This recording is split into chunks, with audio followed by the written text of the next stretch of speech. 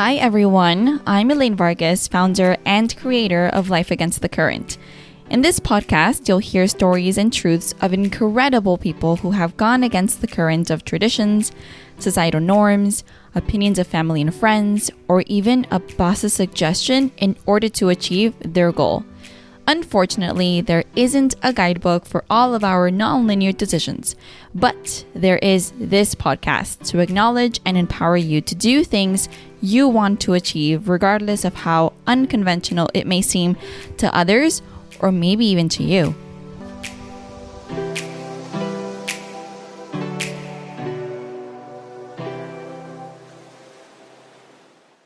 I'm going to begin this episode by asking you, our listeners, two questions. First question, what's a sacrifice you've done for your significant other? I'm going to give you a few seconds to think about that. Time. My other question is, did you challenge any societal norms with this sacrifice? Hugo stays at home bonding and caring for his kids so his wife can pursue her career. Many women have done this throughout history, but Hugo Torres has taken on this role and hasn't let societal norms confine him. Hugo, thank you so much for being on this episode today. I am super excited to hear your story. So am I. It's very nice to connect with somebody on Twitter, to actually have an exchange, to coordinate a time for us to get together, and here we are. I'm really looking forward to this. I love it. I love the power of social media. So tell us, what is your Life Against the Current story, even though I gave a little bit of a hint? I think that, a couple of the ways that I do things differently is that my parents were very conservative. They were Latino, Mexican, Catholic, and also as immigrants, when we came to the U.S., there was a lot of culture shock to them. They were not trusting of American society, and they were very worried that we were going to be influenced in a negative way by a lot of the liberalism, for lack of a better term, that they saw, in America. And I think with that, the problem that caused with that is that they and us, the kids, we didn't really have a good dialogue. We didn't really talk about the things that I think are important for parents to dialogue. Everything was taboo, from sex to money to relationships, to anything that, the things that I wish that, that they would have been there to teach me about. Right. They were subjects that were not available to discuss. And I think that meant that for me, a lot of the research that I've done, a lot of the education that I've received has been me being proactive and going out there and looking for answers. And I've been lucky enough that I've actually found what I think are positive answers, but I think it could have gone either way at one point. You go out there, you look for things, and you run with the wrong crowd, and since you don't have anybody to really converse with, you might start being influenced by, bad things. So I think, ironically, by my parents not being a conduit of information, they put me in a precarious place. Mm-hmm. But I had enough foresight, and I happened to have met a terrific, woman partner where we've lived a life together that has put me in the right track. And so I'm certainly not perfect. She'll tell you that I'm not perfect, but I think I lead a good, meaningful life because I've gone out there and sought my own answers and really contemplate about what this experience of life means. Yeah, especially because when you and I come also from a very Hispanic background, the way you were raised is the way that you see life. And I think once you disconnect from that, it's like, holy crap, what is it all about? You start questioning the things that your parents taught you, and you start making a life of your own, which sounds what you did. Yeah, most certainly. I'll say that. I mean, I don't want to sit here and vilify my parents and say that they were terrible people. They weren't. They were very. They were extremely cautious of the world around them, and I like to think of them as hobbits. They like what they like. They don't like to go on adventures, and I got that gene that I wanted to be out there and experience things. And unfortunately, that meant that for a good chunk of our life, I'm close to my mom now, we just didn't see eye to eye. But there was a point where we just didn't speak. And we never thought that we would ever get back to a place, because some terrible things were said between my parents and I, because I made choices. And, you get to a point where, well, it's our way or the highway. Mm-hmm. And I chose the latter. And again, it worked out. But during those 4 or 5 years that we were estranged, those were difficult, because as much as I can carp about my parents, you still want to be loved by them. And you also want to make them proud. You want that feeling that you're not letting them down in the world. Right. So, yeah, I mean, I think that's a lot of what I do in my podcast. And I don't know if that's part of the question later, and I know that there's an agenda, but I think that's what I've decided is that I have a lot of stories to tell. I have seen many different things, and I'm still yet to see a lot. But to take the experiences of my youth as, again, being Latino, or, being in business at a relatively young age, and having people not trust you because they see a baby face and not trusting in your skills, or, like you said, changing careers, in my late 30s and becoming a stay-at-home dad, and dealing with the societal norms that, that are being challenged when you do that. And also, being a husband and having that dynamic of, my wife is the one that goes to work and she's the primary breadwinner, and I am at home and I'm in charge of the home economics here, and the places where I succeed and the places where I fail. Right. And also that component of being a parent now and seeing where my parents were maybe weren't so wrong, and also seeing how what my parents did, if I do the antithesis, I think that I'm in a better place. And so I contemplate all that. I think about that all the time. And since I need to talk about it, podcasting became so easier. And listening to the stories of others like you and your co-host, it just speaks to me, because it makes me feel like I'm not alone. And yes, there's stories to tell that other people can learn from, and hopefully not fall, get into those pitfalls that you can easily fall into. Exactly. And I think with some life choices that we make, life in general, we need, advice, and we need others to relate to us.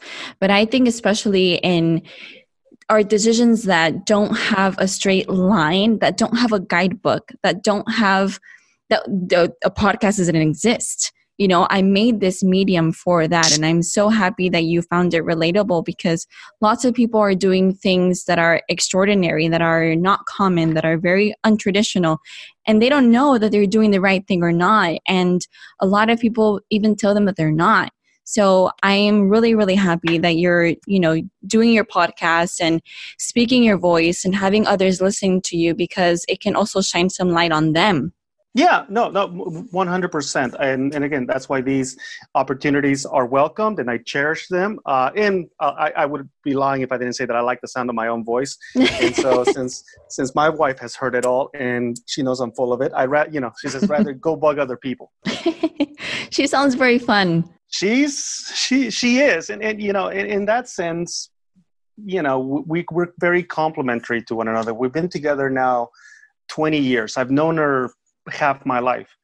We met when we were 20. We're in our early 40s now, and I have, in a sense, grown up with her. And our relationship started like many do, hot and heavy, and then you go through the challenges of being a parent or dating, breaking up, building an economy together as a unit.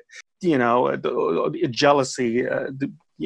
What's going to happen with careers. Then you have the kids and all of the questions of how we're going to raise them. And, when we first got together, she told me, I don't want any children. She was adamant about that. She was certain about that.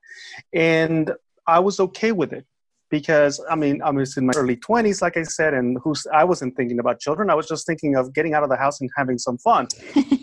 And then, 10 years go by, and she's now we're in our 30s, and she had to come to grips with her feelings of wanting to be a mother. And, she's German, so she's very stoic, very, self-assured. And so for her to have that conversation with herself of, I know that I've said for the last decade that I don't want any children, but I'm having these feelings and I need to express them. And then to talk to your partner and let him know, I want to be a mom. And I had realized that I was completely okay not having children. We had set up our life never to have them, and all of a sudden, she does. You get to a point where it's a real rubber meets the road kind of deal. Because if she wants children and we don't have them, then it's unfair to her. Right.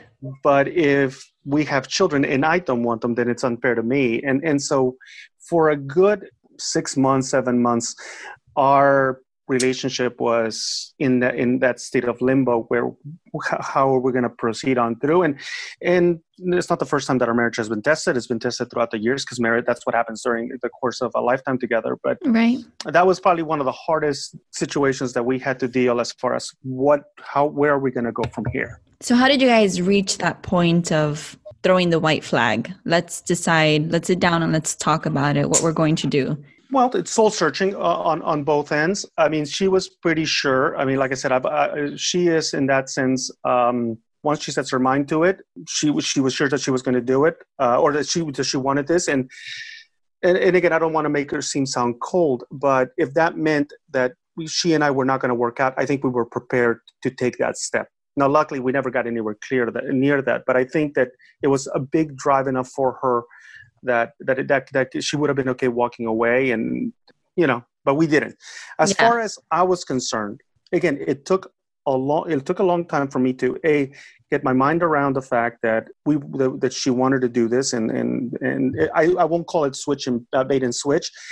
I understand that people evolve through time, and what your priorities are in your 20s are not going to be your priorities at 30. So I never faulted her for that. Right. But I had to really look at who am I, what do I want to be, what are the real issues, or did I just postpone thinking about this because I never thought that I would have to have that conversation with myself. And when I distilled everything, it got to the fact that my father and I had a terrible relationship. And I don't think that at that point, I had never dealt with those issues. And so what I was concerned with was continuing that cycle. So in a way, you were afraid that kind of history repeated itself? Yeah, that I was going to continue that cycle. My dad was physically abusive, not just towards my mother, but towards us, the children. My mom doesn't have all her teeth because he hit her with the butt of a gun and knocked them out while we were watching. He was drunk. For us, having the belt, being belted by him was a common thing. So there was emotional abuse, there was physical abuse, there was verbal abuse. And is this already being here in the United States? This was throughout our childhood. I, started, from age 10, I started having the first memories of real difficult physical abuse. Right. And it remained all the way until I was about 18 and I moved out, with my girlfriend, who eventually became my wife. But what I was always afraid that I had inherited that gene or that violent streak. Right. And I certainly would not ever want to pass that on to another generation. I know that my father had been abused himself, because he was born in 1935. Mexico in the 1930s was a completely different world, and he was a tough kid and mouthy, and he was reprimanded heavily, and that's what he learned, and he passed that on to me. And I wanted to break that cycle, and the easiest way to break it is not to have any children. Right. To not even go into that water. Right. Because we all go into it, I think. Well, I'm not going to do that. Yeah. But in the midst of having kids, you learn things about yourself, your better instincts or your worst instincts. And I certainly did not want to fail on the job.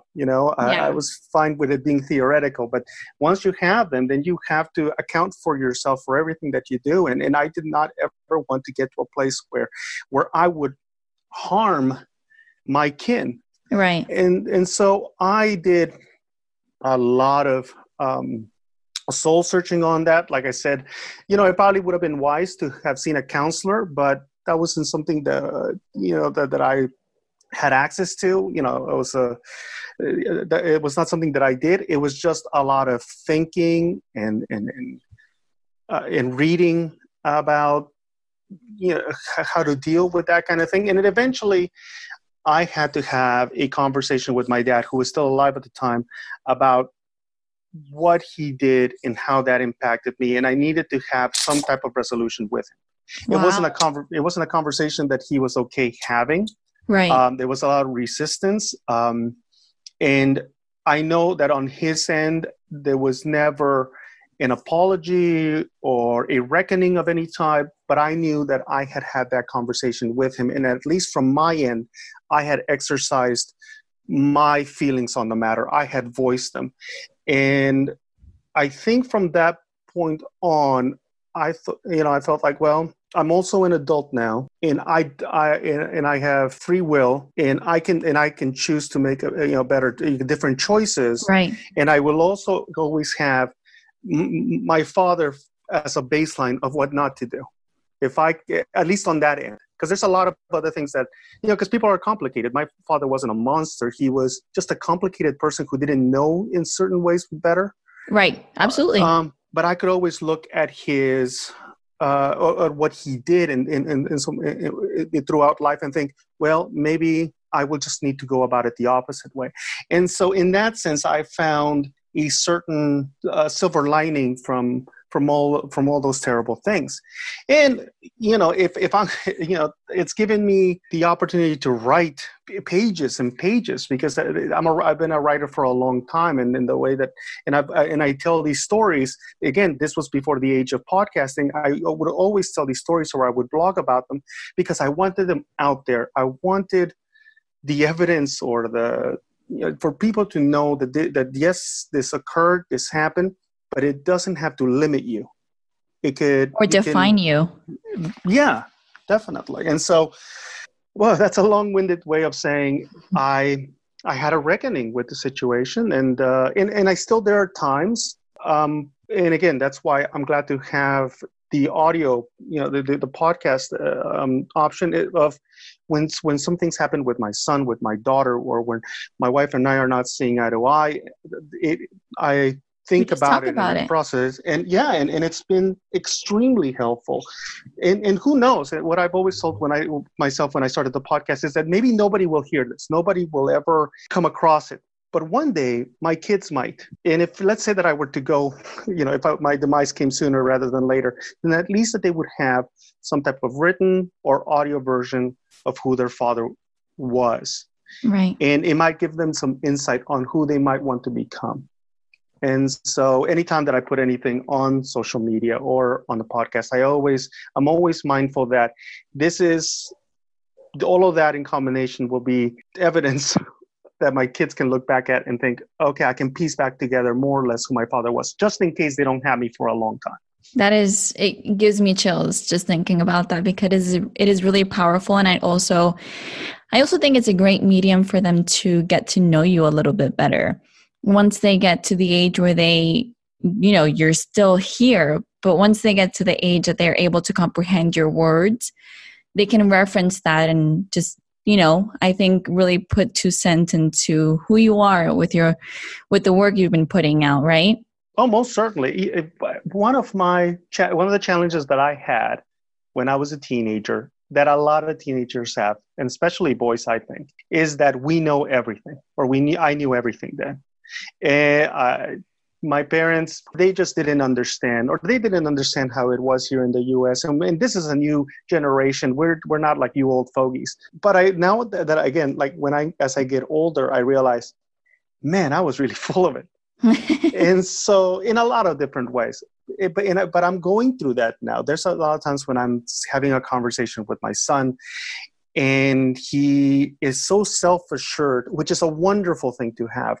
I have always believed that parents are meant to be conduits of information, that we're supposed to pass on information to our children, not hold it back from them, age appropriate, of course. Right. But I built up this great confidence in them both. But sometimes they hit me with, "Oh, I know, Dad," or they don't say it, but they hint at, "Oh gosh, you're just out of it, old man." Right. Yeah. And I have that realization of one day, guys, you're going to realize how foolish you were, And I will have a recording somewhere that you can revert back to where I get to laugh and say, I told you so. That is so true. That's me being petty. No, it's so true. Like there are so many things that my mom still tells me to this day. I told you so. You, and I'm going to say it in Spanish, no me escuchaste.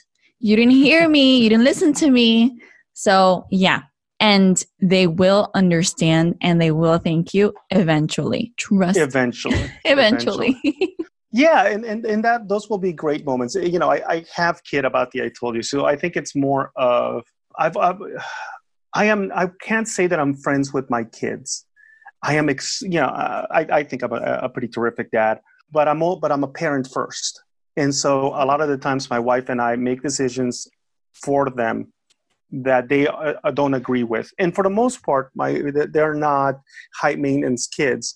So but as they get older, I know that there's going to things that they're going to want and desire that we may not be able to provide, or our personal morals and ethics won't allow us to give permission to. Yeah, and we're going to have those.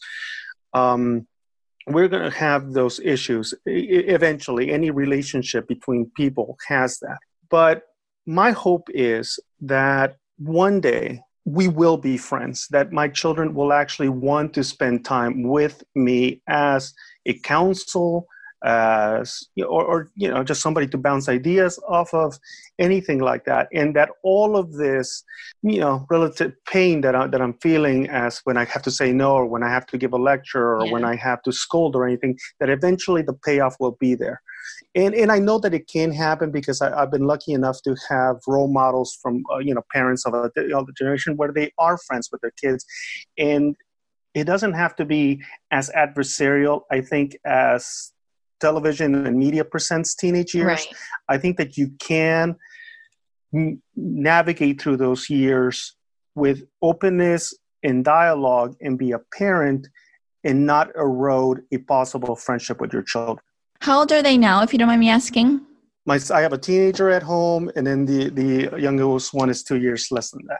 So I'm going to tell you right now, and I'm 24, so maybe I can give you a little bit of insights.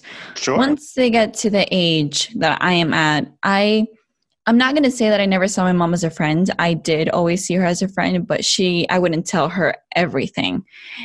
There was a line. But moving away, so they live in Florida, I live in Washington State, and I tell you, I don't go a day without talking to my mom. And I talk to her about things that I never in a million years thought I would be talking to her about.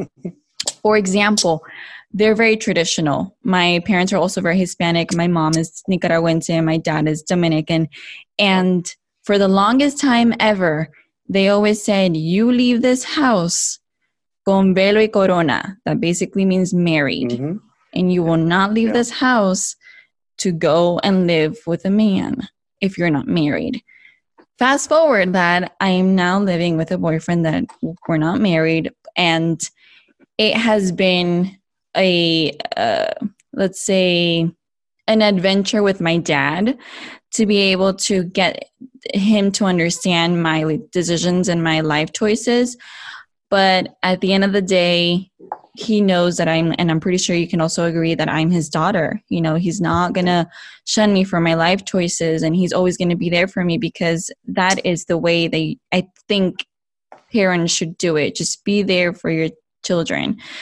No matter, obviously, no bad stuff and life choices that they make, no drugs, obviously. But, right. Ultimately, I'm not a bad kid. I'm not a bad daughter. I have proven them over and over that. So they trust me enough that I know that my life choices are okay. So I love talking to my dad. Like I said, I talk to my mom every single day, and I tell her things that she is my best friend. She knows way more about me right now at this point than any of my closest friends know. So it'll get there. Just wait a couple, 10 more years. Right. No, and I appreciate that. And like I said, those are the things that kind of input does give me hope. And I think that's great to hear also from the concept of, I think people have misunderstandings or just outright ignorance of what Latin families are, what they can be, what the relationships, how the relationships can form. I mean, and it sounds to a certain degree somewhat traditional, but people don't think, well, oh, really, that's the way that they are. No, they can, and we can have those conversations, and we're just like everybody else. Right. And I think that's important to know and to realize. And I mean, I always appreciate, when I come across successful people and also folks that are in the process of making their way through life. I think that's what resonated to me about, the podcast that you've shared and your own personal stories that you have shared on there about the struggles and the challenges and the successes that you've met at such an early age. And yeah, at the end of the day, I'm so glad to hear that your parents, although may not agree completely because that's just not the way that they were brought up, but that they can still realize that they implanted enough good seeds in you to trust you, that you know what you're doing. And that's powerful. And I wish to a certain degree, at least with my father, because my mom's still around with us and we're close now. But I wish that my father and I had been able to overcome, but we just ran out of time because he passed away. Yeah.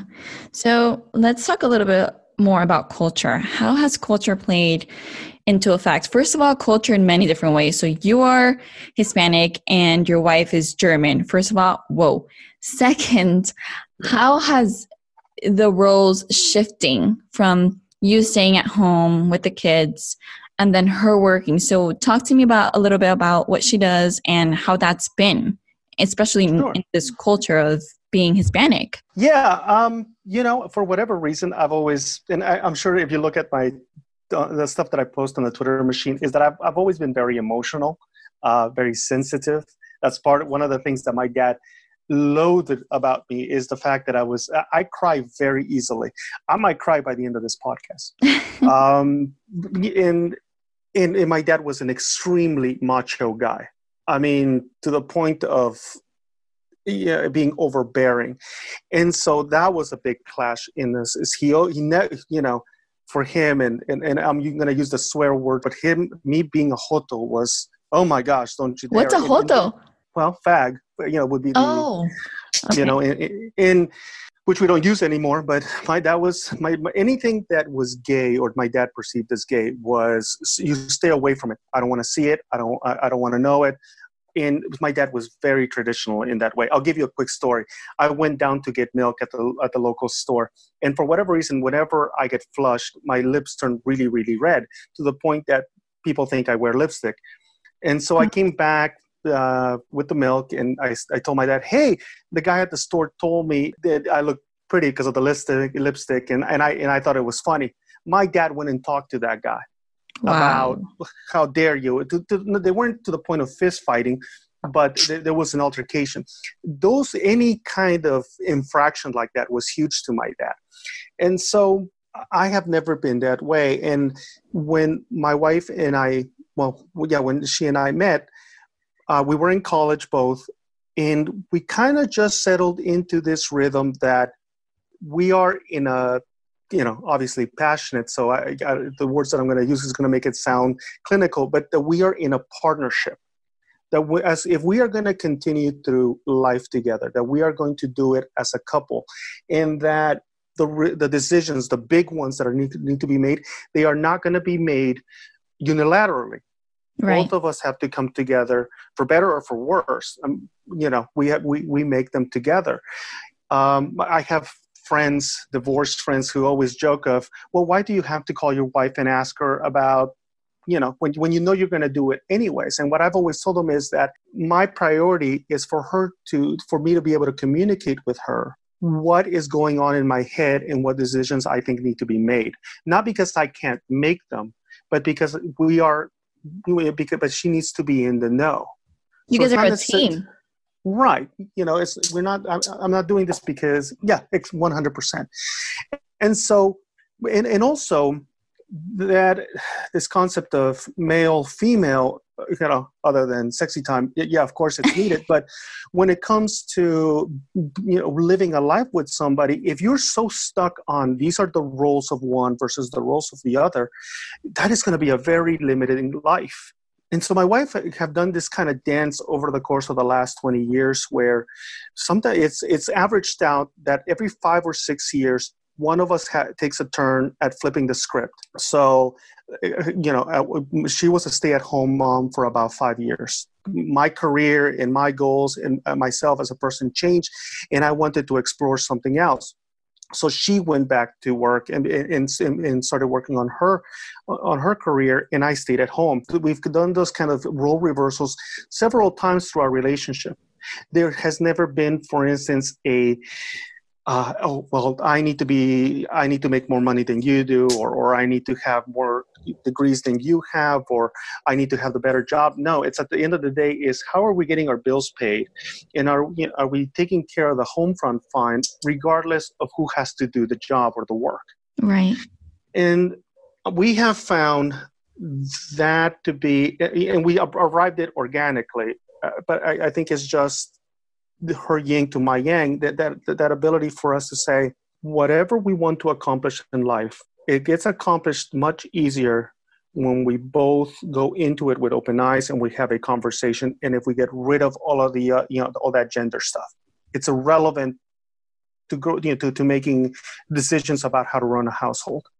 And so, when I came here, I had to deal more with my own issues of what's masculine, what's feminine, than her ever thinking, oh, well, you're less than because you're not working. Right. And from my end, I realized very quickly how difficult being a stay-at-home parent can be, but also it's kind of cool. I lead a pretty charmed life in that sense, because I get to do things that unfortunately a lot of dads don't get to see. And I'm really appreciative of that. My kids have me, and I'm a cool dad. That is amazing. I'm speechless. I am so excited for others to hear your story, and I'm so happy and excited that you shared it with us. It is very insightful. It allows you to think a little bit differently, and it's things that should be normal.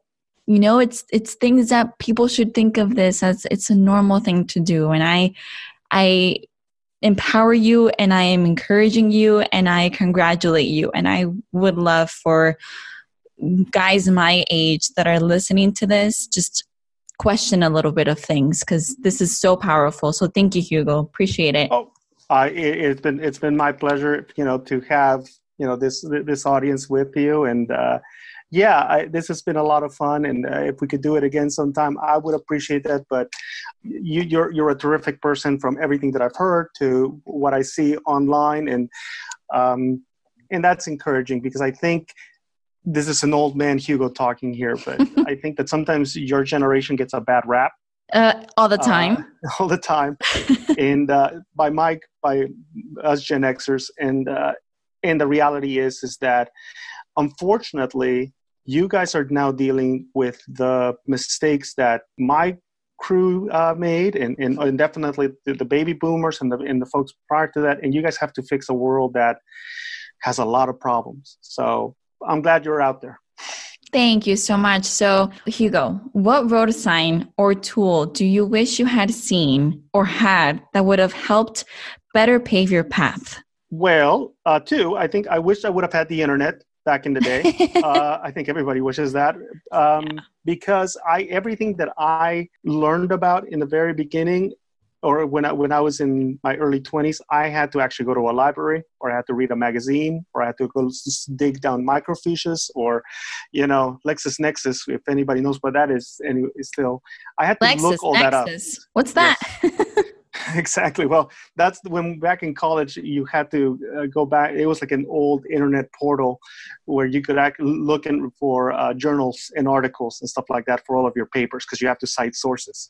Oh. And so, but that meant a lot of time at the computer, at the schools doing the research or in actually reading physical books. Whereas now it's amazing. Any single time that my kids want to ask a question, I can just Google it. Yep. And for somebody who devours information like I do, I would have wished that I would have loved that. And then the second one would have been to have a three-dimensional parents. And what I mean by that is my dad had one lane, stoic, hard-headed, macho. And I wish there were hints throughout his life that he had a lot more to him than that. There's a lot of stories, a lot of challenges that he overcome that I wish he had opened himself up to talking about them. And it's unfortunately that he only showed me one side of him.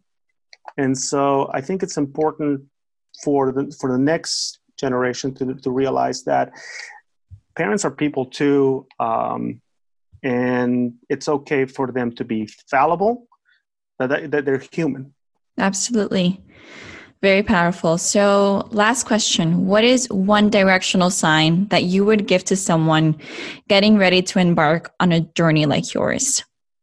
What I would say is, I was looking at back in 1997, I'm a kind of an Apple nerd, but back in 1997, Apple was in really bad shape. And Steve Jobs had to kind of make a deal with the devil, Bill Gates back then for Microsoft, where they had to give some money to Apple in order to keep it going. And there's a line that Steve said of something along the lines of that they had to get rid of the notion that for Apple to win, Microsoft had to lose. And the audience is all like, ooh, and boo, and all that kind of stuff. And I took that to heart from the standpoint of, and what I would tell somebody is that we think a lot about winners and losers, that in order for me to get mine, you don't have to get yours. Mm-hmm. That in our culture sometimes is divided that way, mm-hmm. left or right, blue or red, and all of that mm-hmm. stuff. I've sometimes even seen that with some podcasters or some people on social media of, well, if I don't have, I should have more followers because I am smarter than X, or my podcast should be bigger than that, and so I'm not going to support and help and promote other podcasts because it's all about me. Yeah. And so what I've always felt is that, especially in a country this rich, with as many resources as we have, is that it's limiting to be so binary about our thinking, win or lose. I believe more in being a collaborative. I believe that it's important for us to support one another and mm-hmm. not to see fault in not being as good as somebody else. If you keep at it, you will more often than not succeed to some way, shape, or form.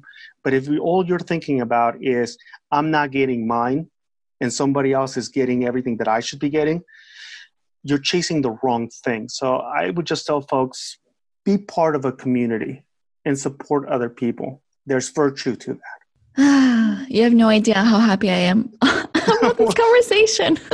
Well, I'm appreciative. Trust me, I am having a ball too. But great questions. Thank you. Yes, no, thank you so much for reaching out and for participating, and super, super powerful stuff. Thank you, Hugo. You betcha. Thanks so much for joining us on another episode of Life Against the Current. Remember, it's totally okay to do things and think against the current. Do you have an unconventional story or topic you'd like to share with us? Send us a message via our Instagram at Life Against the Current. Please do not forget to subscribe to the podcast, rate us, and let others know why you listen to LATC by reviewing us and spreading the word. We would really appreciate the gesture. See you in 2 weeks. Signing out, Elaine.